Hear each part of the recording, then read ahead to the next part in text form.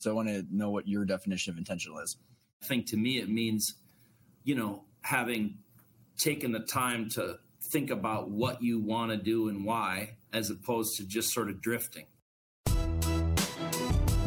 Welcome to Intentional Growth, a show that teaches you as a business owner and entrepreneur to view and run your company like a financial asset, which will allow you to enjoy work, create wealth, and make an impact. This mindset will help you focus on building a more valuable business and give you the choices to grow, acquire, reinvest, or exit and live the life you plan for, all with intention. And now here's your host, Ryan Tansom. Alrighty, we are back for another episode, and actually we're launching another mini-series. I'm unbelievably pumped for this mini-series because I'm actually just about to speak to a Vistage workshop, and this topic of ownership and leadership alignment keeps coming up. And if you've been following along on the podcast, we're constantly hammering home the difference between ownership, which is you're concerned about the equity valuation of your company, the distributions, and really what is your asset performance based on the risk that you're taking compared to your leadership role, which is the W-2 job that you have roles and responsibilities, you get the W-2 paycheck for it. We have to split those off.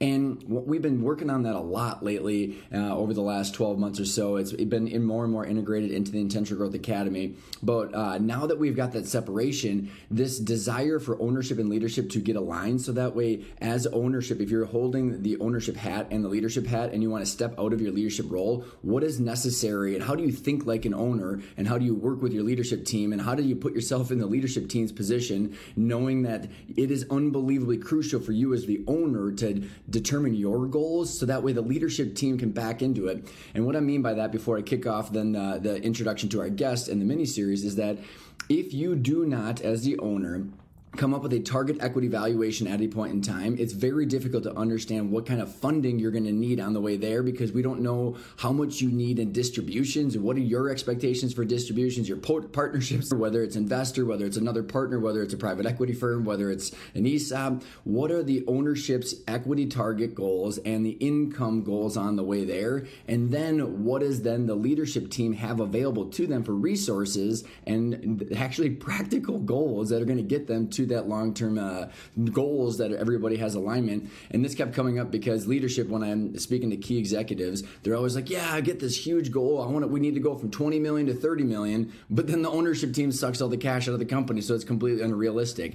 So what we're going to be doing in this mini-series is hammering home this topic through a couple different angles. The first angle today is I've got Dan Grimsrud, who's on the podcast today. He is an M&A attorney. And yes, I know you hear the word attorney, you probably have a visceral reaction, all jokes aside, because Dan would actually laugh at that. He is I would call him an entrepreneur. He is one of the only attorneys I know who know what working capital actually means, because Dan has got an accounting background. He's been doing mergers and acquisitions as a partner at Best & Flanagan in the Twin Cities for a long time, doing dozens of deals a year. And then he's also involved in some private equity deals himself. So he's going to be sitting on the podcast today with me. We're going to be talking about the 4 different ways that an operating agreement can actually help alignment for the ownership. So we're going to be hammering home the ownership goals and partnership alignment, and from capital contributions to buyouts, and to making sure that we understand how the valuation is going to happen, whether there's expectations of the partners who are also owners to stay on in an employment fashion. So we just really cover these 4 main categories, like governance, economics, and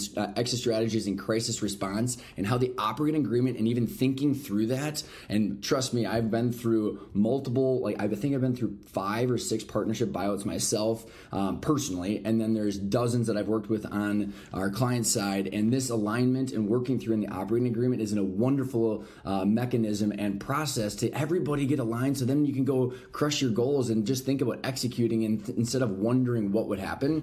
Then the next few episodes to get ready for, I've got my family, a buddy of mine who runs a family office. He's got 25 families, you need to call it upwards of $4 billion that he manages. And he's going to be talking about, from the eyes of the boardroom, what does it mean to truly think like an owner, from someone that has a lot of wealth and a lot of businesses that are very large, and how they're subject to the same sort of circumstances that we are as middle market entrepreneurs.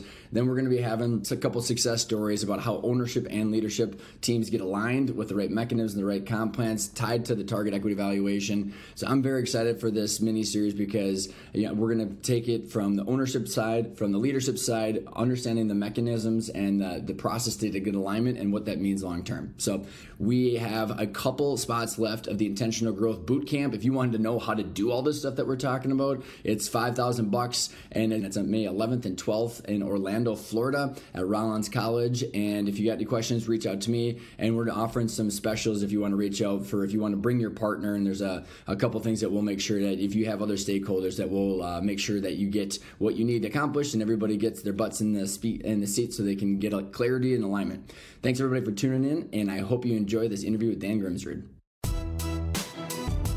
You ever found yourself in your office after an executive meeting and you're sitting there going, I have huge decisions to make, whether it's hiring that next key employee, buying that next piece of machinery, buying a building, launching a location or product or whatever it might be, and you're sitting there going, is this the right decision? And then you think back about the original vision you had when you started the business or the vision you have right now that you know is possible in the marketplace, and you sit there and go, how do you know and how do I know that what I'm doing is the right thing, when realistically you have the option to just take all the money home and solve for annual cash flow and essentially just have a job that's kicking out a lot of cash? The reason that you would do all those things is because you want to grow a company that's worth a bunch of money that gives you the freedom of choices to do what you want long term, whether that's take a back seat and be a passive investor, whether that's sell part of it or some of it, essentially just have as many choices as you want. But what we find is that most times entrepreneurs and business owners are solving for annual cash flow because they don't know how to measure and monitor the value of the business and where they are today, and how what they're investing in doing is growing a more valuable business and how to measure that into the future. And I had experienced the exact same thing. I ran a family business that was doing $20 million in revenue, 100 and some employees. And my dad and I had this constant conversation back and forth about what we should be doing and where we should be going, but we never really knew whether what we were spending our time and money on was making us progress towards that eventual goal of having a valuation that we wanted that gave us the choices. So then you have to sit there and go, maybe I should just take the money home, or I should just hope and pray. That is exactly why we created this financial assessment, because if you organize your financials in a certain way, and we have this financial foundation with 4 components, you take this assessment, it's 22 questions, you don't need your financials, and at the end result of it, there's a results page where Pat, my partner, and I walk through 5 videos to show you a case study of what good looks like and how to actually project out the future value of the company, and how you can make the decisions clear today to say, if I do these things, what's the impact on cash flow today, my ability to fund my growth, take the distributions, pay for taxes, all while staying in line, progressing towards the valuation that I want. So go take the assessment below, and I hope you enjoy. Mr. Grimsrud, what's up, man? Good to see you. I know, I love it. We're back, and I think you just said last time we did this, it was before the pandemic. So wait a second, lawyers now don't use conference bridges. They can actually get on video calls. How about that, right? I mean, barely, 35% of the time I still have a problem, but here I am. I'm happy you didn't forward me a Citrix GoToMeeting conference bridge. All right, so I digress already. So this is going to be fun. So Dan, for the listeners, because we're going to be jumping into operating agreements, how the operating agreements can be a way to get an ownership alignment between different parties, and then how to roll that through to the leadership team, etc. But what's your background, man? For the people that have not listened to your previous interview with me, why don't you give them your background? I think you have some interesting aspects of your education too, man, that make it an interesting set of circumstances to do what you're doing.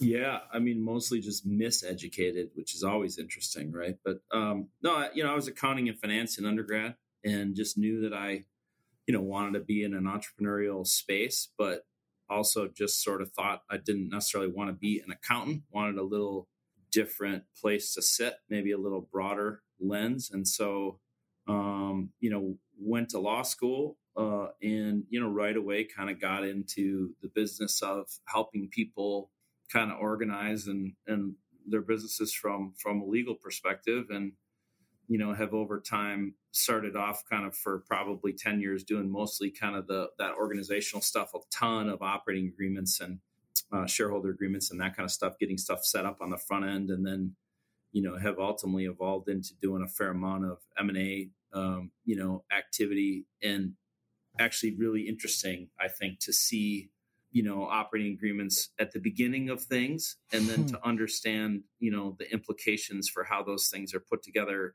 in an exit stage situation. And so, kind of have looked at these things from a lot of different angles at a lot of different places in the life cycle of a business over, I can't believe it, but 20 years now. So it's been. And no messes, all clean. No. Yeah, right. You couldn't even keep the smile off your face. No. And that's the thing. I think I think the messes kind of are sometimes the places where you learn the most, right? About, understanding the limitations, understanding the importance of the documents and of getting on the same page on the front end. And then also understanding that there has to be, a process of checking back in, because as businesses evolve, things that you thought made perfect sense at one stage of the life cycle don't make sense anymore. So it's got to be an ongoing thing. And I think anybody that tells you they can give you a document that you can just throw in a drawer and that'll be working well 20 years later is not being realistic about how the world works. Yeah. And so as like the messy, I think is the only messy is, well, how did you word it that we can learn some things from that? So what our goal is with this episode is don't learn on your own dime. Right? Yeah. Right. Let's learn on Dan's experiences and mine experience and our experiences dime. Yeah. So that way you can hopefully avoid some of this. And coming from my own angle, my own perspective, 3 partnership buyouts, as well as even the family business. We had a couple as well. So that doesn't count the dozens of our clients. And I can't even imagine how many you've gone through. So Dan, one of the things that I want to do for this, as we were talking about the mini series and ownership and the leadership, those roles need to be separate. The operating agreement talks about that too. Different ownership groups have different timelines, different desires. And it's so crazy, man. Cause the amount of people I talk to every day who are just not even close to aligned or on the same page with their partners, they originally had to have a partnership agreement. So somehow they thought through this. So why don't you just give us what do you normally see that the normal practice of starting an operating agreement is when someone's jumping into business? Yeah. I mean, it's all over the map, right? I mean, it's a fair, there's a fairly frequently people kind of try to figure something out on their own. And then they come to us either when they're bringing someone in or when they realize there's something that they didn't deal with that they need to. I mean, obviously, our the preferred scenario is someone's coming to you with your idea and you're kind of starting at the beginning with getting something in place that you think can work, at least for that first stage of the business. But I think to me it's and I've said to you before, I always say I'm gonna probably say things that are gonna get me in trouble with the lawyers union. I think one of the problems that happens is that people try to every time they draft a new document, they come up with a new provision and then they put that in their template. And pretty soon their template is an 80-page document. And they say, this covers every scenario. I mean, 2 things about that. One, it's really just really hard for people to deal with, right? People entrepreneurs are not lawyers for the most part, usually. Lawyers aren't usually very good entrepreneurs. And so they don't know, that you're putting a document in front of them that there's, of the 80 pages, 78 are things they don't know what they're about.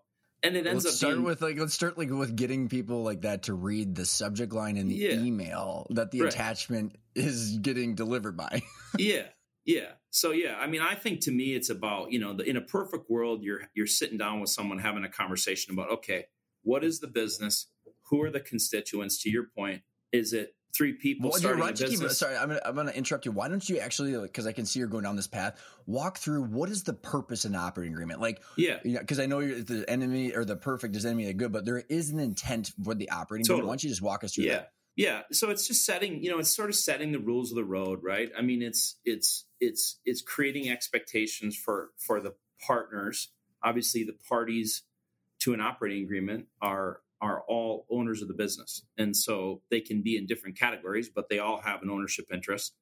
And so you're using the operating agreement to set expectations for everyone about what that ownership means for them. And, and to provide some certainty on key pieces, and part of what I object to about sort of the process of saying I've updated my document over the years and now it's 80 pages is it creates this false sense of security that that document can deal with every scenario that could ever unfold and can provide complete certainty on everything. I think what you want to do is sit down with the people who are going to be owners and say, okay, what are you doing? Where are you at? What are you putting in here? And you tell me first what you really care about here. What are the core elements of this business and this partnership that you really care about, that everyone wants to be on the same page on? And then I'll tell you the core things that I think you need to be on the same page on. And then once we have that list of the things that matter to you and the things that matter to me, we can put something together that you can all use as a jumping off place, with the understanding that as things evolve over time, we're going to have to revisit some of that. Mm-hmm.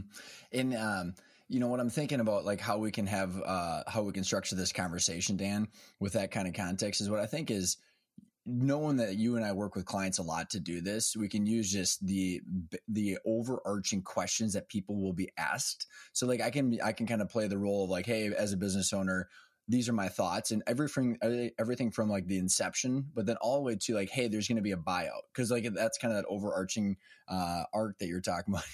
But I was thinking about like the 80-page document is one, but then also I could think about probably there's 90% probably that I could see it's like the equivalent having the ADP sign in front, or ADP. Yeah. Of like, hey, you actually don't have a security system, so it's there's no document there, but there's all of the spirit of the original discussion. Yeah.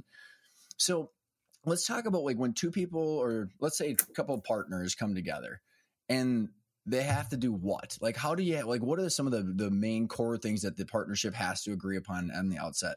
Yeah. So when we're talking about an entity, a partnership, for example, certainly, when we're talking about an operating agreement, that conversation presumes that you have an entity, right? So you formed an entity and now you're saying, how are we going to govern ourselves? And the way I think about operating agreements or shareholder agreements, I think you have sort of four key elements.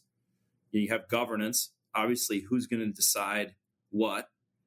And I think a good operating agreement, especially in a partnership scenario with two or more people, probably there's a couple different components to that, but I'll just sort of lay it out across the top first. You've got governance, you've got economics, you've got, an exit plan, and then you've got to talk about kind of a crisis response plan, right? And so I think those are kind of the key elements in my mind, is sort of if you talk about all those things and have a conversation around the expectations of the partners in those categories, I think you're pretty far on the way to having a document that does the job. And so I love that, man. Go ahead. Oh, I was going to say before, because I could see us unpacking each of those and how those four categories can be handled differently as time elapses. But before that, Dan, like I think about all the clients that I end up having conversations with where it's like, oh, I was at a conference, or I was at this trade show, or at the bar, and Dan and I are going to start a business. And, whether it's two companies that have synergistic and they want to have a JV relationship, or it's two people that actually want to start an entity, but there's a mismatch of the quote unquote resources. Is it IP? Is it cash? Is it labor? How do you figure out what is, equal to things that are being contributed when people are actually spinning up the entity or the capital contributions? Yeah, it's a really good question, and it's really tricky. And it's not only tricky because it's a delicate sort of process of trying to be a facilitator, without having anybody in the conversation feel like you're trying to advocate for one or the other. But certainly part of facilitating is saying, okay, this person's putting in $1 million and you're putting in this idea that, doesn't really have adequate IP protection around it right now. So I'm not sure if that sounds like 50-50 to me, And so trying to figure out how to facilitate that, I think I'm a believer in, having that conversation as opposed to from my chair, as opposed to just saying, geez, I don't want to touch that and I'll draft it however you tell me to, because then it tends to get a little tricky down the line when they have that conversation at a time that's too late. Yep. The other thing I would just say on that point, Ryan, that I think is important in this whole thing is, the importance of having tax advisors that are involved. They don't need to be involved at we're going to engage them for 100 hours kind of level. And we, just like you, I mean, we have a ton of accountants and tax advisors that we work with that, oftentimes, even if I can't persuade a client or if they're at a point where they don't have the wherewithal or the budget to get a sophisticated tax advisor on board, I mean, I'll just use some contacts of mine to make some calls. Because when you talk about like something like that, sometimes people come in and say, I'm going to contribute 1,000 hours of work to this thing, and you're going to contribute some cash. Well, if you put in $1 million and I get 50% for a contribution of time, that's a taxable event for me. It's just one example of a place where I've stepped in something that wasn't on my radar. So, what I always try to do is get everybody first thing to just dump all the pieces of the puzzle on the table, tell me everything that you have in mind, and then let me sort of say, okay, here's some parameters and some things we need to deal with to make sure that we get this done in a way that doesn't create unforeseen challenges for you. Yeah, so I love that. And I want to unpack that a little bit more before we move on to those 4 components. So like, is it fair to say too, like with the reason for the tax advisor, where I'm thinking about the examples that I've been involved in, where it's like, there's the human reason of saying, Dan, you're putting in $1 million. I'm putting in $1 million of IP because I think the IP is worth $1 million. So we're both coming to the table of what we think the transaction is going to be worth based on fair market. But then you kind of like, is it safe to say that like agree upon that and then go to the tax advisor and be like, now let's not step in a big pile of dog shit because our egos were in the way. We're like, if you told me I could do something differently and then save money where I'd have to reduce my IP value or whatever it is, but like, it's not an ego reason.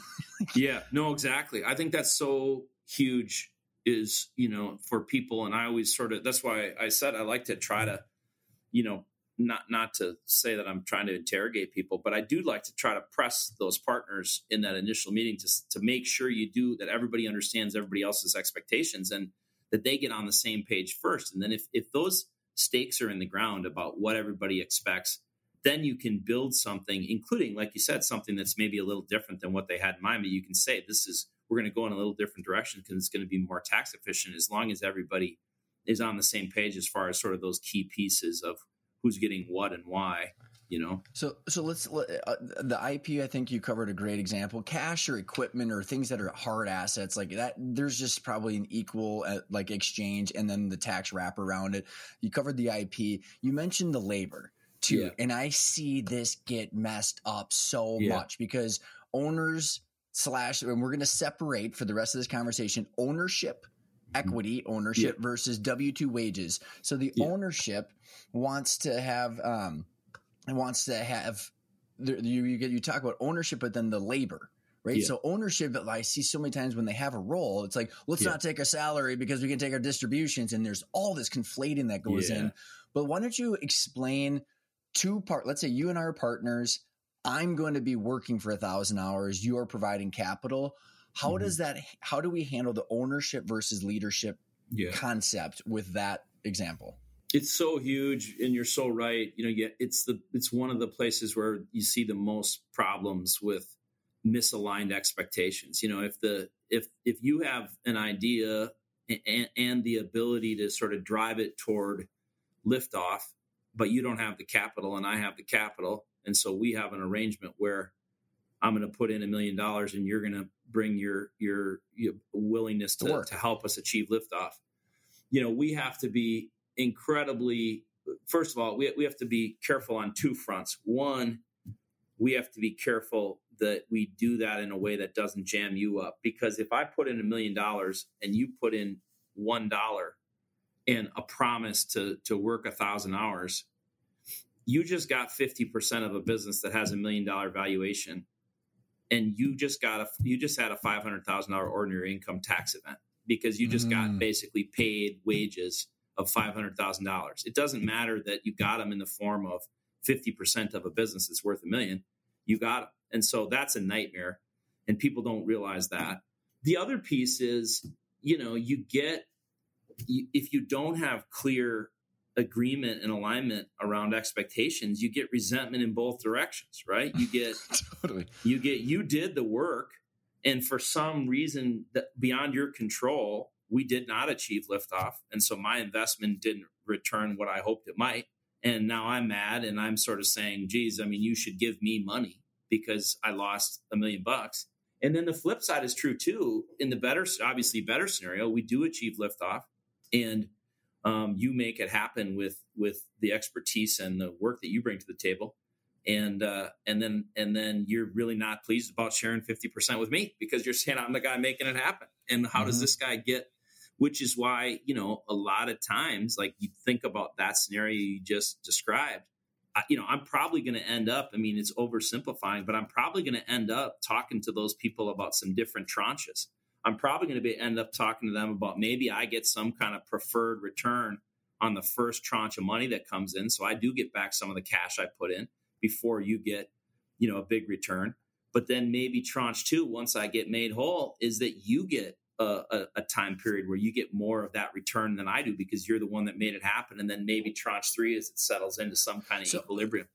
I loving that. So, because again, you're addressing the fact that it's going to evolve, and I just want to make sure that we're clear here that we're talking from the ownership, which the ownership cares about equity growth and distributions and the return on the capital. So, like in this example, if I'm working 1,000 hours for my ownership, so therefore technically my wages are foregone. Yeah.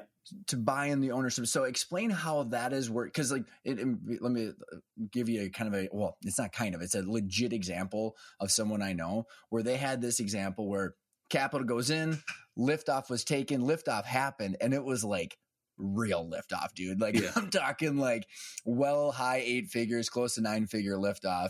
And because they didn't get this arranged the right way, the original investors were taking a salary the whole freaking time. You're talking like hundreds and hundreds of thousands of dollars of salaries because they were like, when they put their money in originally, they're like, well, I'm not getting a salary. You are. So again, they're conflating W-2 wages, ownership. You tracking me?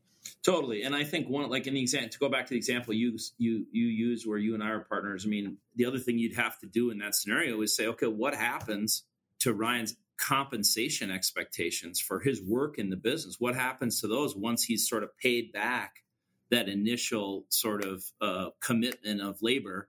And so, I think you're so right that it's a huge place where people go wrong, where they don't deal with on the front end. Okay, we have a 4-person partnership group, but we really have 3 investors and 1 entrepreneur. And that entrepreneur is going to be working in the business every day, all day. And these other 3 investors are doing other things and they're providing the capital.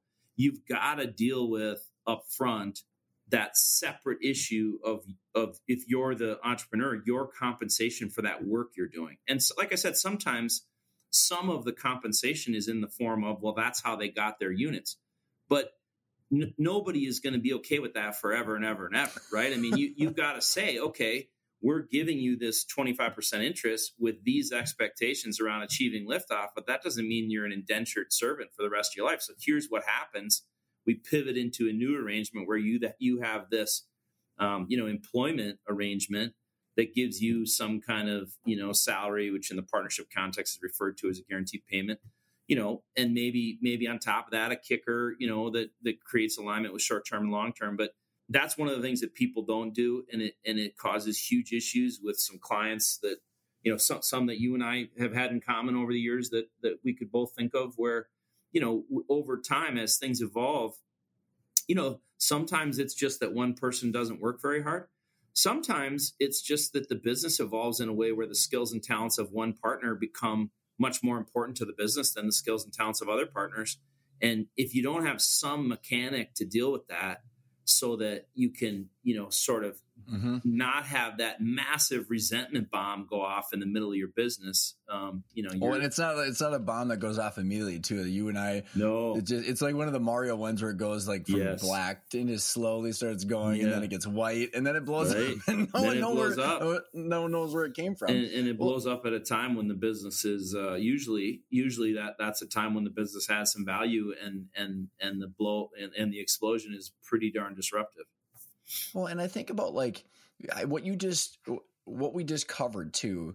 We ebbed and flowed through W-2 wage roles and ownership roles. And when you're talking about expectations too, and especially when people have different timelines or like, I mean, you have different ownership groups. It could be Dan Grimsrud is also partners with a private equity firm that has different things that people need. So when you're walking through an operating agreement, how do you segment out ownership goals and then leadership roles and how those should be clarified? Yeah, well, first of all, I think you first have to understand, the full picture in terms of who's bringing what, in terms of capital, and then who's bringing what in terms of sort of skills, talents, expertise that the company's going to need going forward. And you have to have a conversation about what is that second group of people going to get that the first group doesn't. And oftentimes it's not even, not to complicate the world, but oftentimes it's not even in the operating agreement. You're talking at some point about another document, right? Because you're sort of saying, okay, the operating agreement is going to govern, Ryan and I are coming into this business and I'm bringing nothing but capital and he's bringing nothing but sort of experience, expertise. We're going to have an arrangement that's going to say how we're going to make decisions, how the economics of distributions are going to flow. But then we're also going to have an arrangement. If I'm smart about this, and this is, there are a lot of really sophisticated business people who do a lot of these kinds of partnerships where they bring capital and somebody else brings that business expertise. And one of the things I think I would say in observing those folks, they're wanting to have conversations around the compensation of the person in that experience expertise share right from the beginning, because they want everybody to know, I know this matters and I want to value it, because the only way to have this be a long-term partnership is to have that person be rewarded for that sweat, that they're pouring into the business. And if you don't have that conversation because you think, oh, this is going to be great, I'm going to sort of get away with one, and Ryan's not, the only thing you're doing is ensuring that you will have that bomb go off if the business is successful. And because if it's successful, you're going to come to me and say, this is madness. I mean, I'm killing myself here and we've achieved liftoff and we never dealt with this and we need to deal with it now. And that's a tough time to have that conversation. If we've created something on the front end that we both think is fair and we've dealt with the fact that you're going to be killing yourself in that business, and then you come to me later and say, geez, we're killing it and I just think I should get a greater share than I have been. At least now I'm in a position where we operated in good faith on the front end and we had the conversation and I can say, geez, I'm open to this discussion, but it's not like we didn't have this conversation and we came up with something that we thought was fair. So maybe we should live with it. But when you've never had the conversation about what's different between ownership and sort of the management and the day-to-day running of the business, it's 100% of the time. The only scenarios where it doesn't become a problem are where the business fails. Because people aren't arguing about who can pay off the most amount of debt. Right. Then you never have to worry about it because it's just like nobody wants to fight over a carcass. Right. But you're so true. It's so right, man. And the resentment that I've watched. I did a podcast years ago called Solving Problems Through Payroll, because people don't understand valuations. They don't understand when and how the trade-offs of distributions versus reinvestments work. So everybody gets $200,000.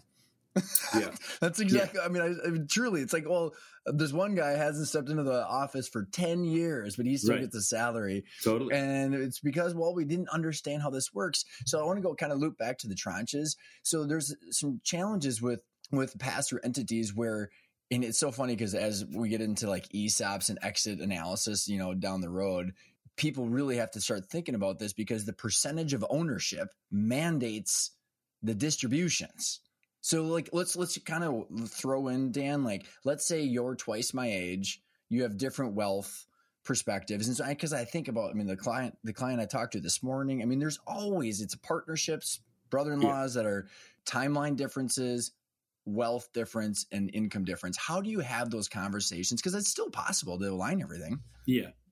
Yeah, no, I think part of it is, as you said, it's entity type, right? And one of the things that, you have to really, and this is where you really do need a partner. Certainly we do a lot of entity selection, work and partner with folks to figure that out. But the more dollars involved, the more insistent I am about having a tax person at the table too. But, in a very simplistic way, you sort of have C Corps, right? You have S Corps, and then you have this whole sort of family of different entities that are all taxes partnerships. in the C Corp, really, I mean, obviously, if you're doing that, you're doing it typically because you're trying to access a certain class of investor that probably wants to see the entity set up that way.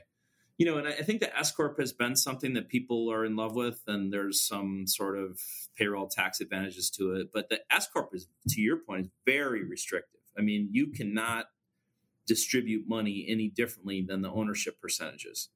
And so, I think sometimes people get, depending on, and I don't want to make this sound like it's the fault of the accountants. If you don't ask a bunch of questions about what is this thing today, what is your objective for it, where are you trying to take it? You can end up with something. What? Planning? Yeah. I mean, you can end up with something in an S Corp wrapper that's a disaster. And, so, and one of the things I always say to people is you can make an S election down the line. You can't really, it's very difficult to undo it. Right. And so, we do a lot of partnership. When we talk about people, that an entity that has partners that are differently situated, like you're describing, I think a partnership, an entity that's taxed as a partnership is a really, it would be my sort of starting point, because you really do have the ability there. You can allocate profits and losses differently. You can have multiple tranches. You can have preferred. You can have multiple tranches of returns. You can use, one of the things that people, aren't always familiar with, but you can use profits interest, which is sort of a really cool tool that you can use to bring people in after your business is up and running in a way that's tax advantageous to them. Like, are you talking about PIUs and like phantom stock and stuff? Yeah. Yep. And so I think, that to me, it's making sure you've got to understand the players and what their sort of situations and expectations are before you decide on an entity. And I think it's a mistake sometimes when people say, my buddy owns a car wash and he's an S Corp, so I think I should be an S Corp. Well, maybe your business is different from that in important ways. Well, and it's also like, it's so funny because it's like, it's really what everybody desires is the inverse is actually the probably more the practical one, which what I mean is like, if let's say I'm half your age, I probably need more income.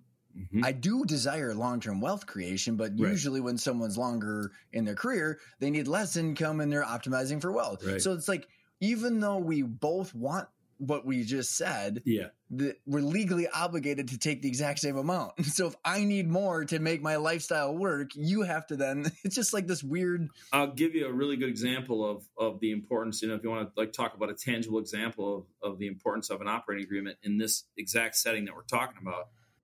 I saw recently a situation where you had 4 owners of a business and, one of whom had was in a much different place and had much greater wealth than the others. And they didn't have any provision that provided for tax distributions to cover the income that the partnership threw off. And so the only way they could do that is if they got majority agreement on that. And this person who had the wealth had the ability to block that. And so you have these other people who the problems that really feel frustrating. You get a $50,000 tax bill while you're trying to pay your mortgage and pay for your kids' daycare and all that shit. Yeah, with no cash to pay it, right? And the problems that really feel extremely frustrating, when a business fails, it's very difficult, very ugly, and sort of predictably so, right? The problems that feel really maddening are the ones where the business is doing well and you have a problem, because you're sort of like, how did we not create a situation where we could avoid this? And that was one where, those other 3 people that were killing it in the business were sort of being held hostage on some other things because they needed those tax distributions to make their lives work. And this other person who had the ability to block those was saying, well, it's not in the agreement. And so I'll do it, but only if you do X, Y, and Z. And, that's an example of, that's a huge miss to not have had the person sitting in my chair on the front end say, okay, let's raise this issue right now that you 3 have this situation, and we should have this provision in here. Or if we're not going to have it, it should be because I recommended it and you guys said, no, we don't need that. But I guarantee, I know for a fact that in that circumstance, nobody talked to those 3 about that. So they had no idea. They had never been in an ownership situation before. They had no idea that there was ever going to be a scenario where they could have tax and no cash to pay the tax, which people that have only worked obviously as employees, I mean, your taxes come out of your paycheck and, they're paid. You don't have to. You have prepayment of taxes. What? Right. Quarterly estimates. I mean, right. It's well, and I think also that it kind of goes back to, and we can move on after this, but like it goes back to your earlier point of the resentment will come on some side, because it's either you have the capital and you're going like, I don't like it. I can see both sides perfectly fair. Totally. And Absolutely. It just hasn't been discussed, to your point. So That's then right. it's like, we're sitting on the roller coaster going, should we be on this roller coaster? Yeah. Like, well, wouldn't it have been nice to know before we strapped in? And like, I think about like, if you've got the capital, you're like, now I'm put over a barrel because I'm going to be threatened by the people doing the work. Totally. And if you're the one doing the work, you're going, wait a second, all he has to do or she has to do is write a check and there's no effort. So there's, and the resentment thing is so huge. And I've had the conversation a whole bunch of times where, you've got somebody, a client of mine who's a sophisticated veteran of these kinds of arrangements, right? Coming into a situation where there's folks who are not that. And, you could see the perspective of, hey, I don't want to have a big discussion about this because these guys don't know what's going on and they'll just let us put it however we want and we can put it together in a way that's to my advantage. And my response to that is always, again, don't create a situation where the time where you have the biggest problems is when you have a successful business. I mean, if you have a conversation on the front end where everybody gets a chance to weigh in and you make decisions as a group, and you and I, have the full conversation when I'm bringing the capital and you're bringing the expertise about what you're going to get for that, and then we cut a deal that we both are okay with, then I have the benefit of if we kill it and you come back and say, I really want more money, at least I have the ability to say, geez, Ryan, we talked about this and we signed, we went through this whole process and we had a full conversation about it. And this is what we agreed to. So it feels like a retrade.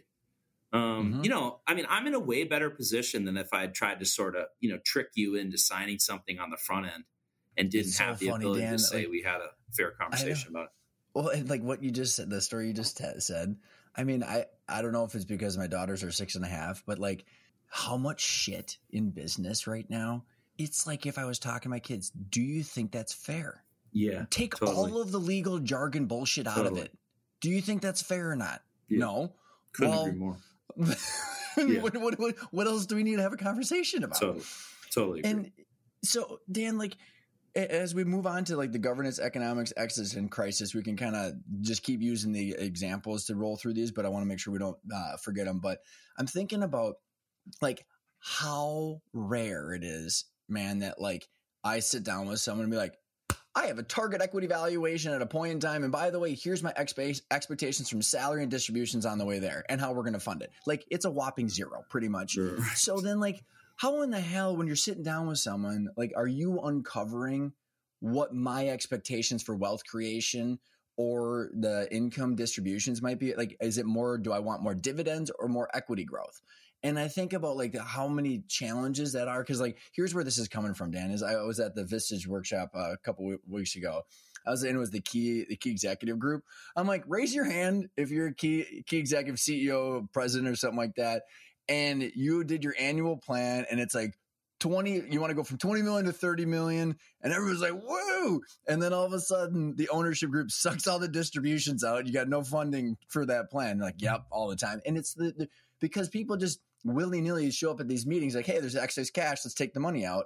But there's no like synced up long-term plan. How do you uncover that when you're having these conversations? Yeah, I mean, it's these conversations, as you know, are across a very wide spectrum of both, sophistication, expertise, experience. And so, I think you have to sort of try to figure out how to meet people where they are, but then, get them to, I think you have to build credibility. A slightly better spot.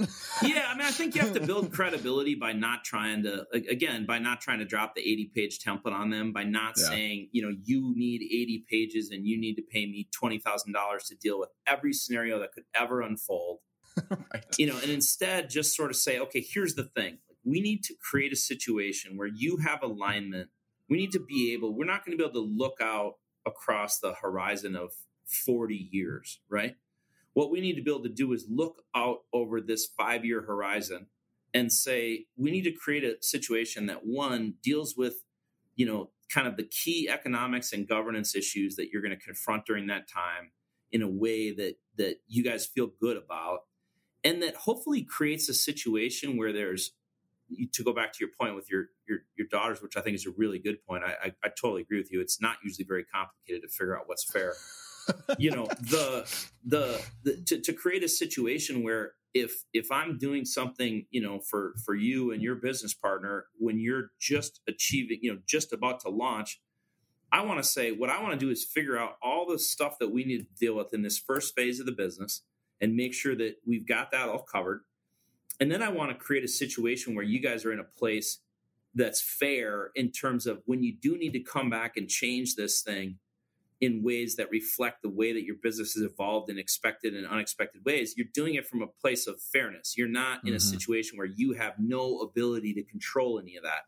And that's one of the things, again, that I would say, certainly I've had 50-50 partner businesses that have worked and some that haven't. But even when you have 70-30 or 60-40 or whatever it is, I still always encourage that person that has a majority to give that minority person some decisions where they have to be unanimous. Because if somebody is in there getting jammed all the time and just getting constantly steamrolled, it's not going to work. And I mean, it's nice in theory. And the lawyer who drafts the one-sided document. Let's take my daughters again. I've got one that'll just Zoe just beats Everly over the head a little bit. And it's like the bomb in Mario. It's coming, man. Yeah, exactly. And it's going to be lethal. Exactly. Yeah. And you're in business together most of the time because you need each other, right? You bring complementary skills and talents. And so what kind of world is it to take a person that you need and try to put them at a disadvantage right off the bat? I mean, it just doesn't. Well, and I'll be honest, man, like the conversations, I mean, for the listeners, I mean, Dan, you helped set up our last operating agreement, and the exercise of going through it is what helped. Yeah. Like, it's just like, because you're having that conversation ahead of time. Right. Yeah. Like, so that time going through it and having these conversations, like, hey, we can go back to the drawing board and have this mature conversation, because I already remember having this conversation in the past, and we were kind of like this.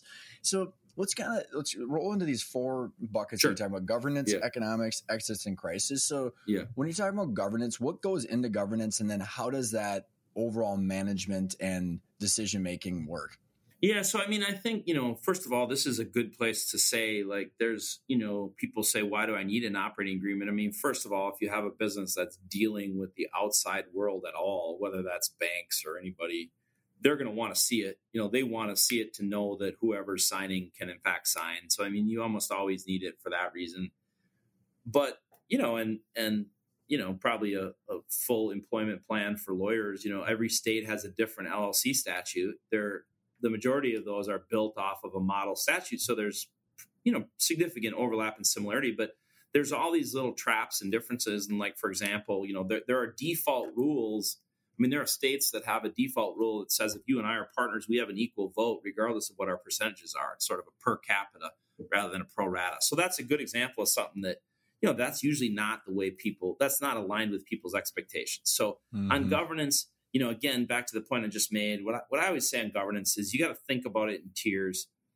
If you and I are going into business together, even if we're going to be 70-30, my own view is that there are certainly exceptions to this, but my own view is that, there are going to be things that we should have unanimity around. There are going to be decisions that we're going to make. I think a good example would be, if you and I agree, for example, usually if we agree that we've got a separate expectation around employment, you're going to be the person working in the business, right? And so we come up with an employment agreement for you that gives you a salary and gives you a bonus structure. I think it doesn't make a lick of sense for me to be able to just change that because I have 70%. I mean, that would be a good example of something that I just think is totally counterproductive. If we're going to change the mission of the business, if we're making widgets and now we're going to, go sell ice cream, I mean, we've got to have a conversation about that and it doesn't do me any good to be able to sort of jam you into that anyway, because you're not going to go along with that. So I think you have to drive a conversation about what are the things about this that you both are sort of have perfect alignment on, that are sort of the reasons you're doing this, that you should have some, that well, you it's should like a lot have of the stuff we unity. talked about, right? I mean, and that's why we don't have to cover governance too much. Cause like if I believe in ours, it was pay, job responsibilities, but and then also our desired distributions, how we're handling taxes. Like I think that's all, it has to be universal. Exactly. And a good example is what we talked about earlier, the tax distributions, right? If you and I are in that position and I'm the one bringing the capital and you've got more of an income need from the business, I shouldn't be able to just take away the tax distributions without you signing off on that. So you usually, if you have a good conversation with people, you usually come up with a half a dozen things that, that should be in that category. And then you've got other things that are just in the category of, the majority does control, and you've got other things that are in the category of, the majority controls, but then you get a buyout. I can, for example, in that scenario where you're the employee, most majority owners are not going to agree to give up the ability to terminate the employment. But then most people who are in the employee role are going to say, yeah, that's fine. But then I get bought out. If you're going to terminate my employment, then I get to be bought out because I don't want to be a passive owner in this business where the only reason I got in is because I know how to run it. I love that example. Let's pull that thread for a second. And the reason I love it, Dan, is because I have been just beating the drum of the separation of leadership versus ownership roles. However, just because they're separate, the concept needs to be understood. But what I think was crucial that you just hit on is you can still, as long as you understand they're separate, tie them to an event, right? Like you just said. So like a lot of professional services firms, I've seen this with a lot of our clients where it's like, hey, you get to a point where you don't want a lot of passive owners of professional services firms, aka law firms and CPA firms, right? Totally. Where they get up top and it's all the people that are doing the labor can't get access to the ownership. But so explain that again, maybe restate it, like how you can have them separate, but then you can tie them towards an outcome that you desire. Yeah. I mean, I think, that's sort of, and I've always said, I've had owners who have been in the process of bringing in a key executive level manager person who said, and have asked me, what do these arrangements typically look like? And you sort of start to talk about that. And they say, well, don't raise this or that with them because I don't want to give them that unless they ask for it. And it's like, the this or that is about alignment. It's about creating alignment. And I mean, I'm going to make more money if you and I are aligned. And if you think that the way for you to make more money is to have me make more money. Right. And so, it's like what a novel concept, right? The examples that we see a lot are, you'll create, obviously, like I said, if you're going to have employee owners, I think that there should absolutely be a buyout. I would tell majority owners of businesses, I wouldn't give up the right to terminate someone, but I would say, if you're terminating them for cause or if they just leave to go somewhere else, then that's probably buyout scenario A, where they probably don't do as well. But if you're terminating them without cause because you just found somebody you think's better, or if they leave because you took away a bunch of their responsibilities, they should get, they should get an attractive buyout. And quite frankly, someone who agrees to sign on to a scenario where that's not in place probably isn't someone who's going to be somebody that you want. I mean, if somebody doesn't focus on it, right? No, if you're hiring a C-level person and you don't have a negotiation, I think it's a huge red flag. I mean, they've got to be able to advocate for themselves or they shouldn't be in that role is my own view. And so there's a lot of places like that. You talk about compensatory things. I mean, if you're my guy running the business and I'm the capital, and I've put a bonus program out there for you. I mean, I don't think I should, just because I have a majority ownership, I don't think I should be able to change that. I mean, that doesn't make any sense, right? Because it's operational, right? Whether it was me or a different president, you would operationally still put that together for your asset that you want to grow in value. Yeah, that's right. And I think you hit it on the head. I mean, that stuff, probably most of it, there certainly becomes when you have employee owners, there's an overlap between the operating agreement and some of the other agreements, but there's usually a suite of other agreements too. You're usually, most of my clients who have that set up where they have a business either that's big enough that they just need a bunch more management horsepower than they themselves can provide, or where they're passive, they're using multiple tools to create that alignment. And then they have the wisdom to go back and revisit it. I've had transactions, those kinds of transactions that we all love to work on, where somebody started something and it turned into a business that was worth a whole bunch of money. And, you have key lieutenants who, it's funny, people think they've won if they get to, a transaction and they haven't made any commitments to their key lieutenants. They think, oh, this is great. I got this all the way to this exit and I don't owe anybody any money. Well, the buyer comes in and looks and says, oh, Dan's been off in Scottsdale for the last 10 years while these 3 key lieutenants have been running the business and they have no agreements in place of any kind. And so the only way I'm going to buy Dan's business is if he takes 25% of the purchase price and gives it to these people and gets them to sign on to something that's going to restrict them from going and doing this on their own. And I've been saying to clients for years and just had a couple exits recently where, we had key people that were under agreements and, you don't have to have that conversation. You know what you're doing. You've created that alignment. Everybody's winning. I mean, it's way think about better. The due diligence and all the anxiety, even in the 6 months prior to even getting to the point where that messed up situation probably got there too. So let's talk about exits. I want to do a time check here because I want to talk about exits and buyouts and valuations, and then the crisis kind of looped into one. Are we good with that? Yeah. Cool. Oh yeah. So let's talk about the buyouts thing because buyouts, there's a huge umbrella of this, right? And I don't know if you want to lump in exits and crisis, but there's out of the blue offers, actually prepping to go to sale. There's all these different combinations, but maybe we'd start with your overall approach and philosophy towards handling that topic in general. Yeah, I mean, I think I would say, there's sort of a spectrum, right? If you're talking about a brand new business, I always tell people I don't want to, try to build an aircraft carrier to go, go sail around on Lake Calhoun. You got to know where you are in the life cycle. If people are coming in here wanting to put in $25,000 to start a consulting business, I think that's a different scenario from a buyout perspective than if somebody's coming in dropping $10 million to get, a manufacturing operation off the ground. So, I mean, I think first and foremost, I would say you got to know what you're dealing with. But I think anything that has any level of investment in it has to have, as you said, different scenarios, right? Certainly in many ways, the exit scenario where someone buys your company is the easiest. I mean, let's go before we go down the exit or the kind of the death, disability crisis, all the fun stuff, right? Let's talk about just personal circumstance. I've gone through plenty of clients where there will be when the buyout's happening, it will be either a cash flow valuation, or it'll be some sort of negotiated evaluation because there's not enough cash flow there. Because in a lot of even significant companies could have that same example if they're on a growth mode. So call it growth, no cash flow versus the cash flow valuation. How do you handle that? Yeah, and I think you got to understand your customer, right? I mean, because I deal with people who have a very clear understanding of those dynamics that you just described, right? They understand that the business isn't going to throw off cash.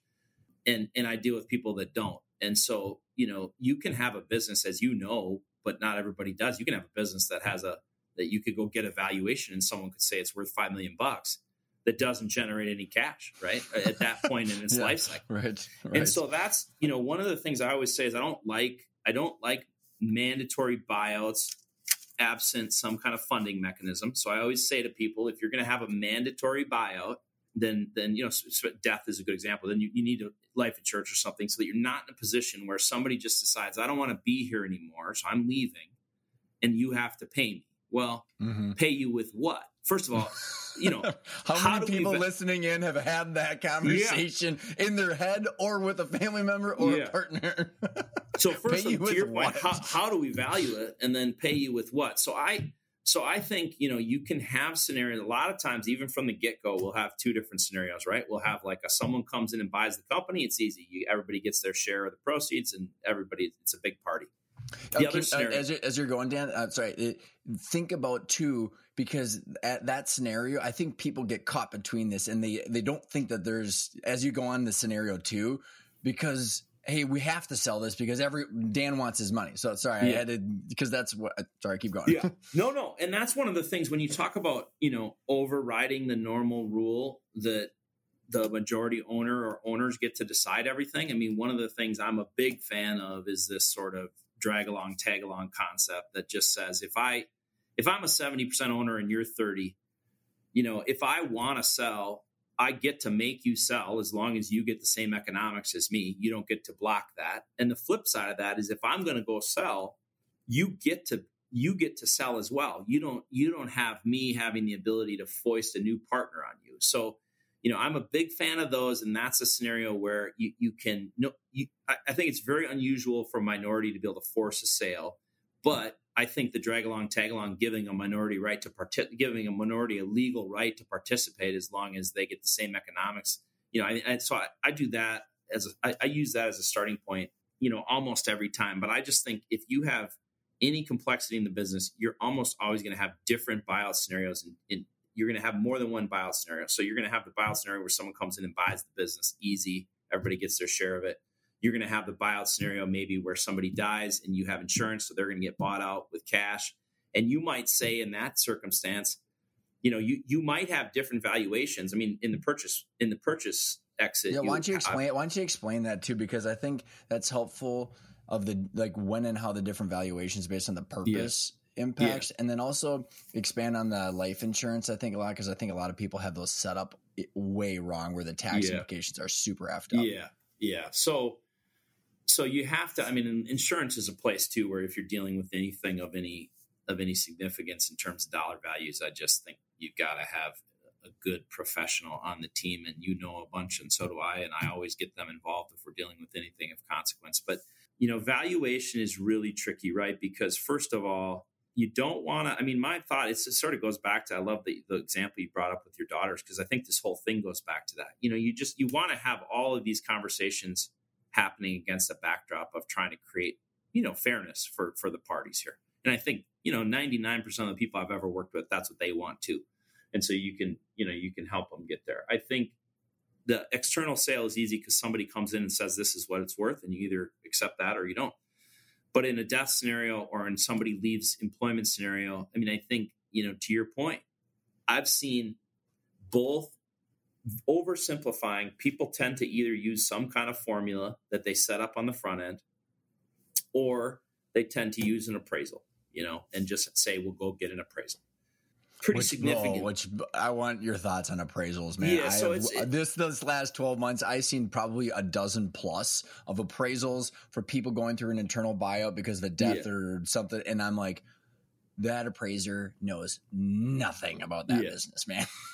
It's a really good point. And I would say to you, my viewpoint on that has changed over time because of what you just described. I think that the delta between what a business is going to appraise for is, in my estimation, larger than it's ever been. I mean, and I've seen businesses in recent times where the appraisal has just been, to your point, just this is crazy. Nobody would ever buy this for this. Even in this environment that has been pretty frothy, I still see appraisals sorry, because we're kind of digressing or going down this rabbit hole, but I think it's relevant, is because I was on this internal buyout and this advisor was like explaining their ideas on working capital multiples, all this stuff. I'm like, fine, I'm hearing you loud and clear. And I was truly like, I was giving that individual the benefit of the doubt, but I'm like, if you ran the numbers, this thing won't pay for itself for like 20 years. Mm-hmm. And he's like, well, that's not part of my job. And I'm like, what is it then? And he's like, and he goes, well, I deal with divorces and estate planning. And I'm like, you're pushing legal documents around to jam a solution down someone's throat for your client, not necessarily responsible for covering payroll and taxes and working capital. Yeah. So I don't know, how would you describe that to the audience in maybe a more graceful way than I did? Yeah, no, I mean, what I would say, honestly, just kind of taking a step back from a very high level, what I would say is I think you should be very cautious about moving away in an exit scenario where someone buys the business. I think you should be very cautious about moving away from anything that's not just, we divvy it up and that's it. And conversely, I think you should be very cautious about all the other exit scenarios. You should be very cautious about taking steps to make sure you don't have a valuation that comes in way too high, and that you understand cash flow dynamics of the buyout, because you can't wreck the business. And that's the scenario, back to what I said, is if you and I are partners, and you just decide not because, I'm the majority, not because I terminate you, or, you just decide you don't want to deal with me anymore because I'm annoying, and you leave. Finally, you're to the truth here, Dan. Right. Then I don't like having a scenario where I have to buy you out. I like having a scenario where I have the option. I can either buy you out or I can say, that's fine, Ryan, now you can be the passive owner and I'll buy you out, whenever we come to an agreement or whenever, whenever it makes sense for the business. So, I will say the formula, it depends on whose hands it's in, with somebody with the experience and expertise that you have. Obviously, I think a formula, you can come to an agreement on a formula. I think one of the things I've observed is you take, I've had buy-sells that I've inherited. I've inherited because someone's come to me when they're in a fight with their partner and said, what do I do here? And you had a formula that somebody put in there on the front end that they used in some other buy-sell somewhere that doesn't make any sense for this business. Mm-hmm. That creates a situation, and I've seen them in both directions, right? A business that you think is worth $5 million that the formula says is worth $500,000, or that says is worth $50 million. Yep. Because there's something that changed about the way the formula works that they haven't accounted for. So one thing I will say is I usually do, when you use a formula, I usually put some kind of parameters around it. Use a formula, but then put a collar on it. Or use a formula. Describe the collar, because I think I'm tracking it. But just sort of saying, like, if you're going to have an EBITDA formula, you might have, a net income collar.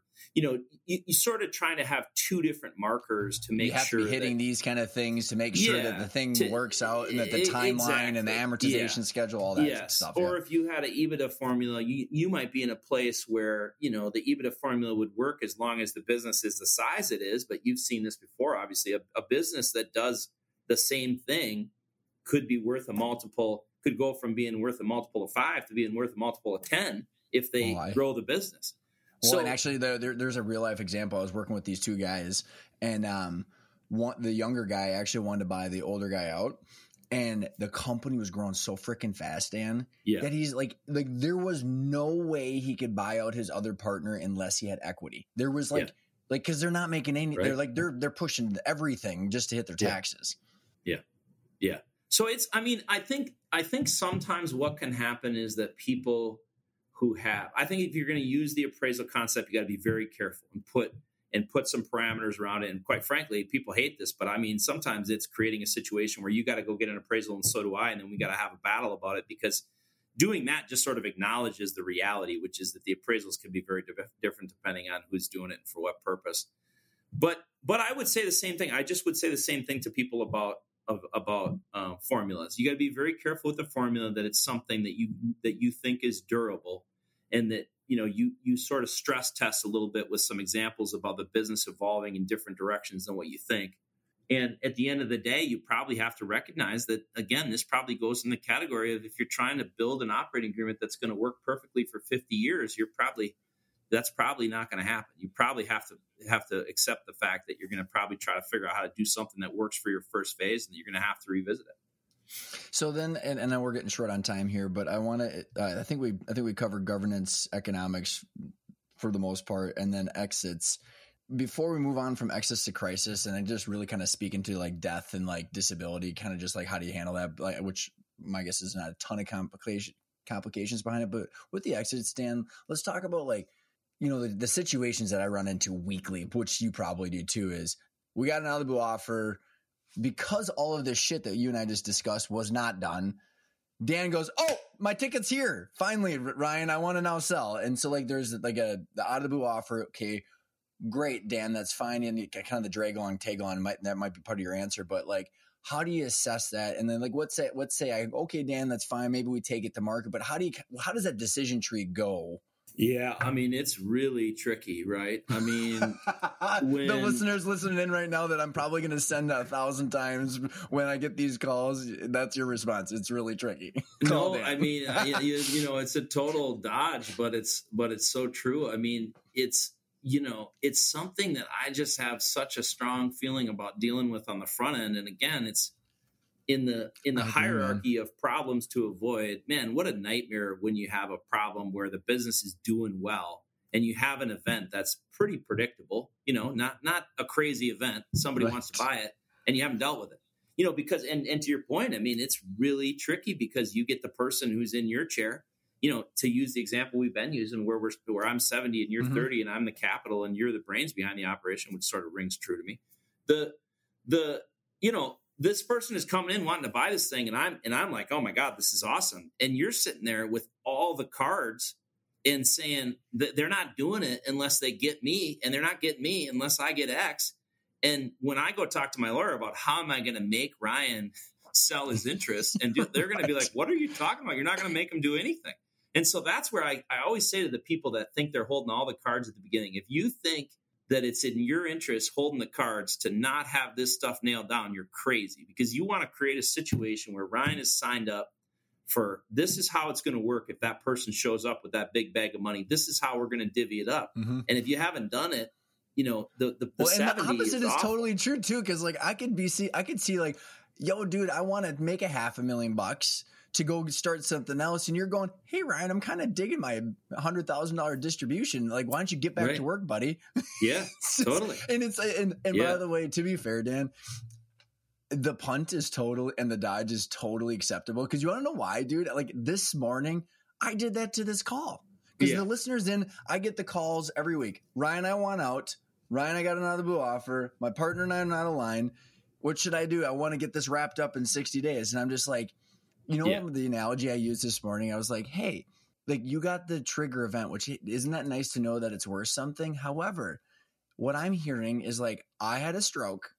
Yeah. What should I do? And then I said, well, you should have been eating well, sleeping well, and exercising 10 years ago. And I'm sorry, I'm not the ER doctor. It's so funny that you say that, because that's exactly the analogy I was going to go to is, it's interesting because people, understandably, I get it. We don't do anything tangible. We put words on paper and move them around. But they can't, when they come to you, when the patient comes to the doctor and says, I had a stroke and what do I do? And the doctor says, well, I've been telling you for 10 years that something like this was going to happen if you didn't change X, Y, and Z, and you haven't changed X, Y, and Z. So get in the time machine and go back and listen to me is what you should do. And people sort of understand that, I think more so than they do in my business, where they come in and they say, I'm in this situation, I want you to fix this. And it's like, it's kind of the same deal. It's kind of like, you had the stroke. I can't, we need to go back in the time machine. We need to get back there. And I would say the other thing I had a dude call me like 3 months ago. He's like, hey, Ryan, I been listening to your podcast for like 2 years, sold my company, got the purchase agreement all done and everything like that. And I'm going to make about $45 million. What can I do for taxes? And I was like, you haven't been listening to me for 4 years then. Because there's nothing you can had it on in the background. Yeah. But I think, no, right. I mean, it's so true. And I do think, and the other analogy that I would throw out there is it's sort of like, someone comes to you and has a spouse that is just a jerk all the time and tells you 10 stories about how their spouse is a jerk and sort of what should I do? And it's sort of like, you probably need that same time machine. That's probably not a great spouse. And I think that's one of the things I would just always say to people too, is like, if you find yourself in either direction, right? This stuff needs to be, worked out on the front end to create alignment and aligned expectations. But at the same time, if you think that if you don't have a good vibe about your partner and you feel like we need to get everything right down to who has to pay for the coffee and how many cups, then there's a point at which you should say, this might not be a great idea. You might need to find a different, way to interact with this person than to become partners. Because the one thing in all of this is no matter how good the document is, you have to be able to work together and you have to be able to work through things together. It's so true, man. I think the arrangement that my daughters have, it's so funny because like the spirit of the law, I think it's really interesting. There's a couple books I've read recently on democracies, and it's amazing how much our country is built on the spirit. Oh yeah, totally. And actually are not written down. No. But then what you're talking, and what I think is so crucial is like you're talking through these things to think through them. Right. Like that's the whole point. Before we wrap up, Dan, I just gotta because it's so common with buy sell agreements, and you can debunk my thought process because I've kind of got myself in a rut, but like so many insurance reps jam buy sell agreements down people's throats, and they're not set up correctly. The money goes outside the company. It's taxed again. I mean, like you just kind of give an overall like philosophy of how to approach death and disability with these buyouts with partners. Yeah. I mean, I would say, a couple things. One, I don't really believe in, I believe in, I obviously have a whole bunch of clients that have insurance programs. If you're big enough to need an insurance program, if you've created enough value to need an insurance program, then you have created enough value to get the right people to set it up. Some of the stuff that goes on in this space is just outrageous, both in terms of the structure and in terms of the price people pay. The reality is if you and I are partners and we have a business that's worth $1 million, right? And we're 50-50. So you've got $500 worth of $500,000 worth of value. That's not a taxable estate. That's not anything that's going to be nightmarish from a income tax perspective. I mean, if something happens to you and I've got to pay out your wife over 5 years, you and I should figure out how to do that. We don't, the time when, if our business is worth 100 million and you have an estate tax problem and we have some liquidity issues where that's your whole estate, we've got to figure out an insurance program, and we've got to get somebody in there that can get that set up in a tax advantageous way. Some of that fully loaded insurance shit actually probably mathematically makes sense at that point. That's right. And I think honestly, my advice on that front is to echo what you said, which is my advice to people is to be extremely skeptical about it. I'd say, 5 to 10% of my clients have really fully built out programs because they have a liquidity issue that requires it.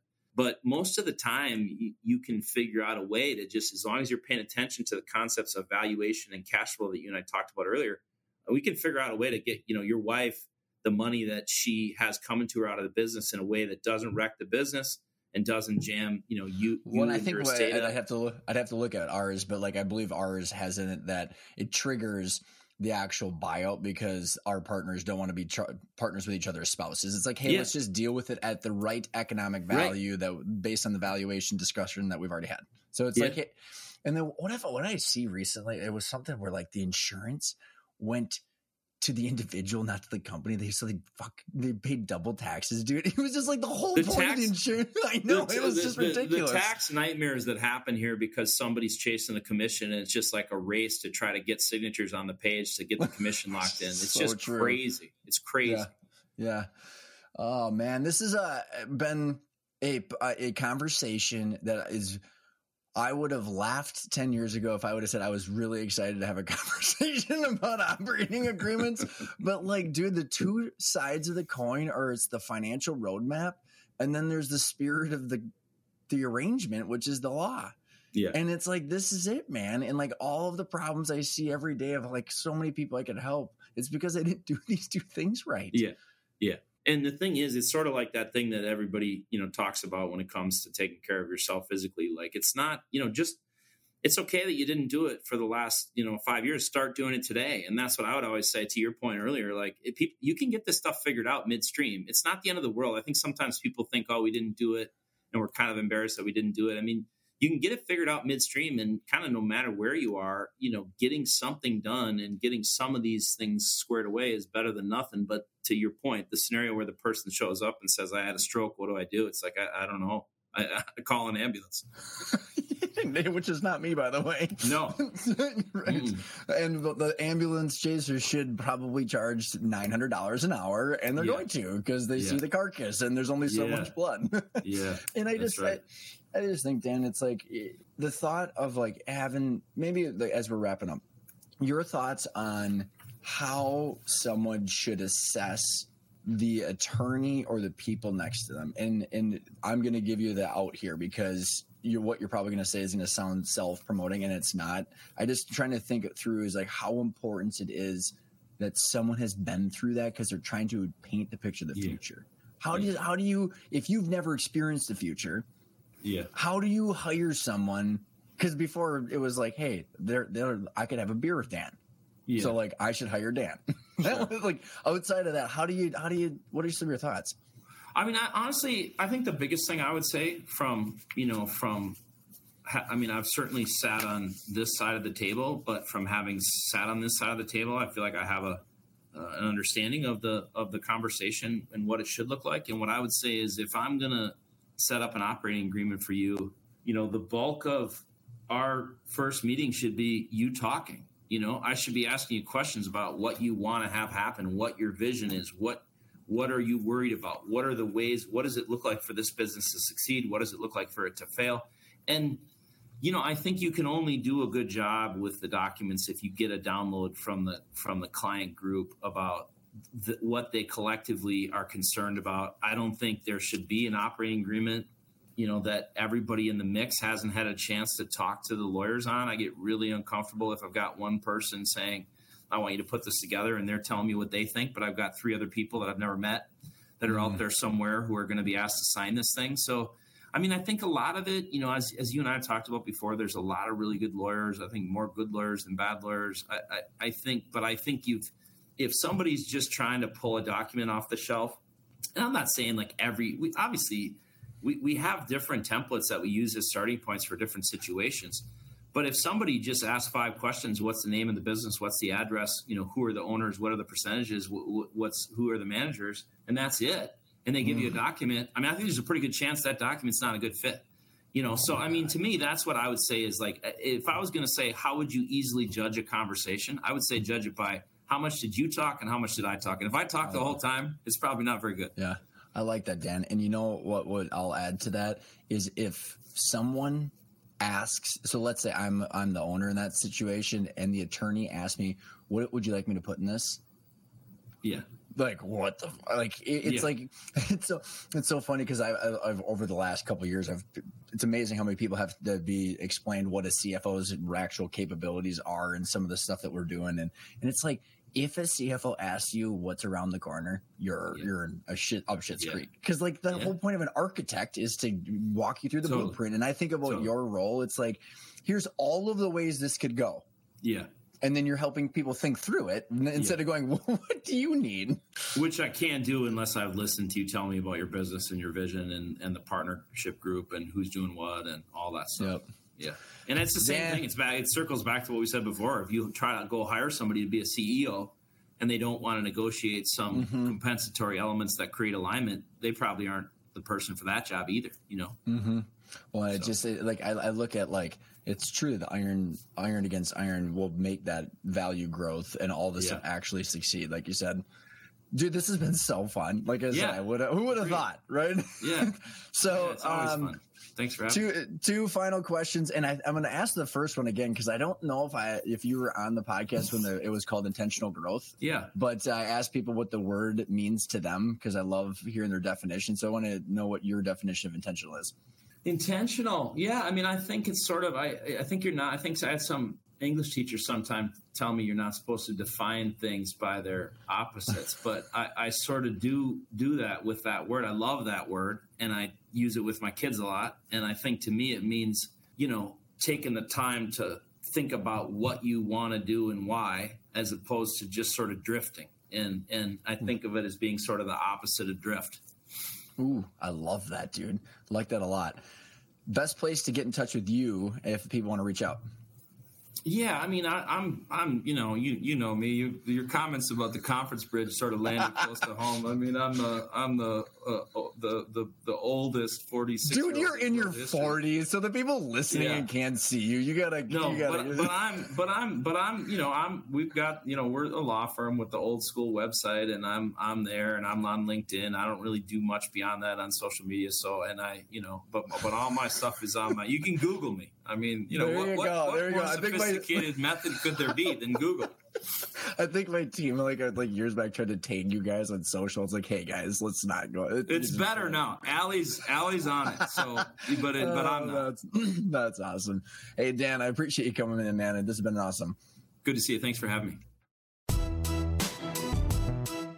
Well, I'll tell you what, if I would have listened to this podcast about 10 years ago, I would have saved myself personally a lot of pain. I hope you found some gold nuggets about some resources and tools to be able to have conversations with your family members, your partners, potential investors. Really just what do you want and how do you put that into a document, and or more importantly, a conversation with the people that you're sitting next to that make sure you're on the same page for your long-term equity goals, your distributions, your ownership roles, and your W-2 wages, and your role that you're going to have as a leader. And as that evolves, how are you going to iterate instead of just burying your head in the sand and hoping that everything's going to work out when you're at the deal table? I was at a conference 2 weeks ago, and this gentleman, he's going through partnership buyout in the middle of his exit, and he actually said to me at that workshop, if he would have known this material, he would have saved him $15 million.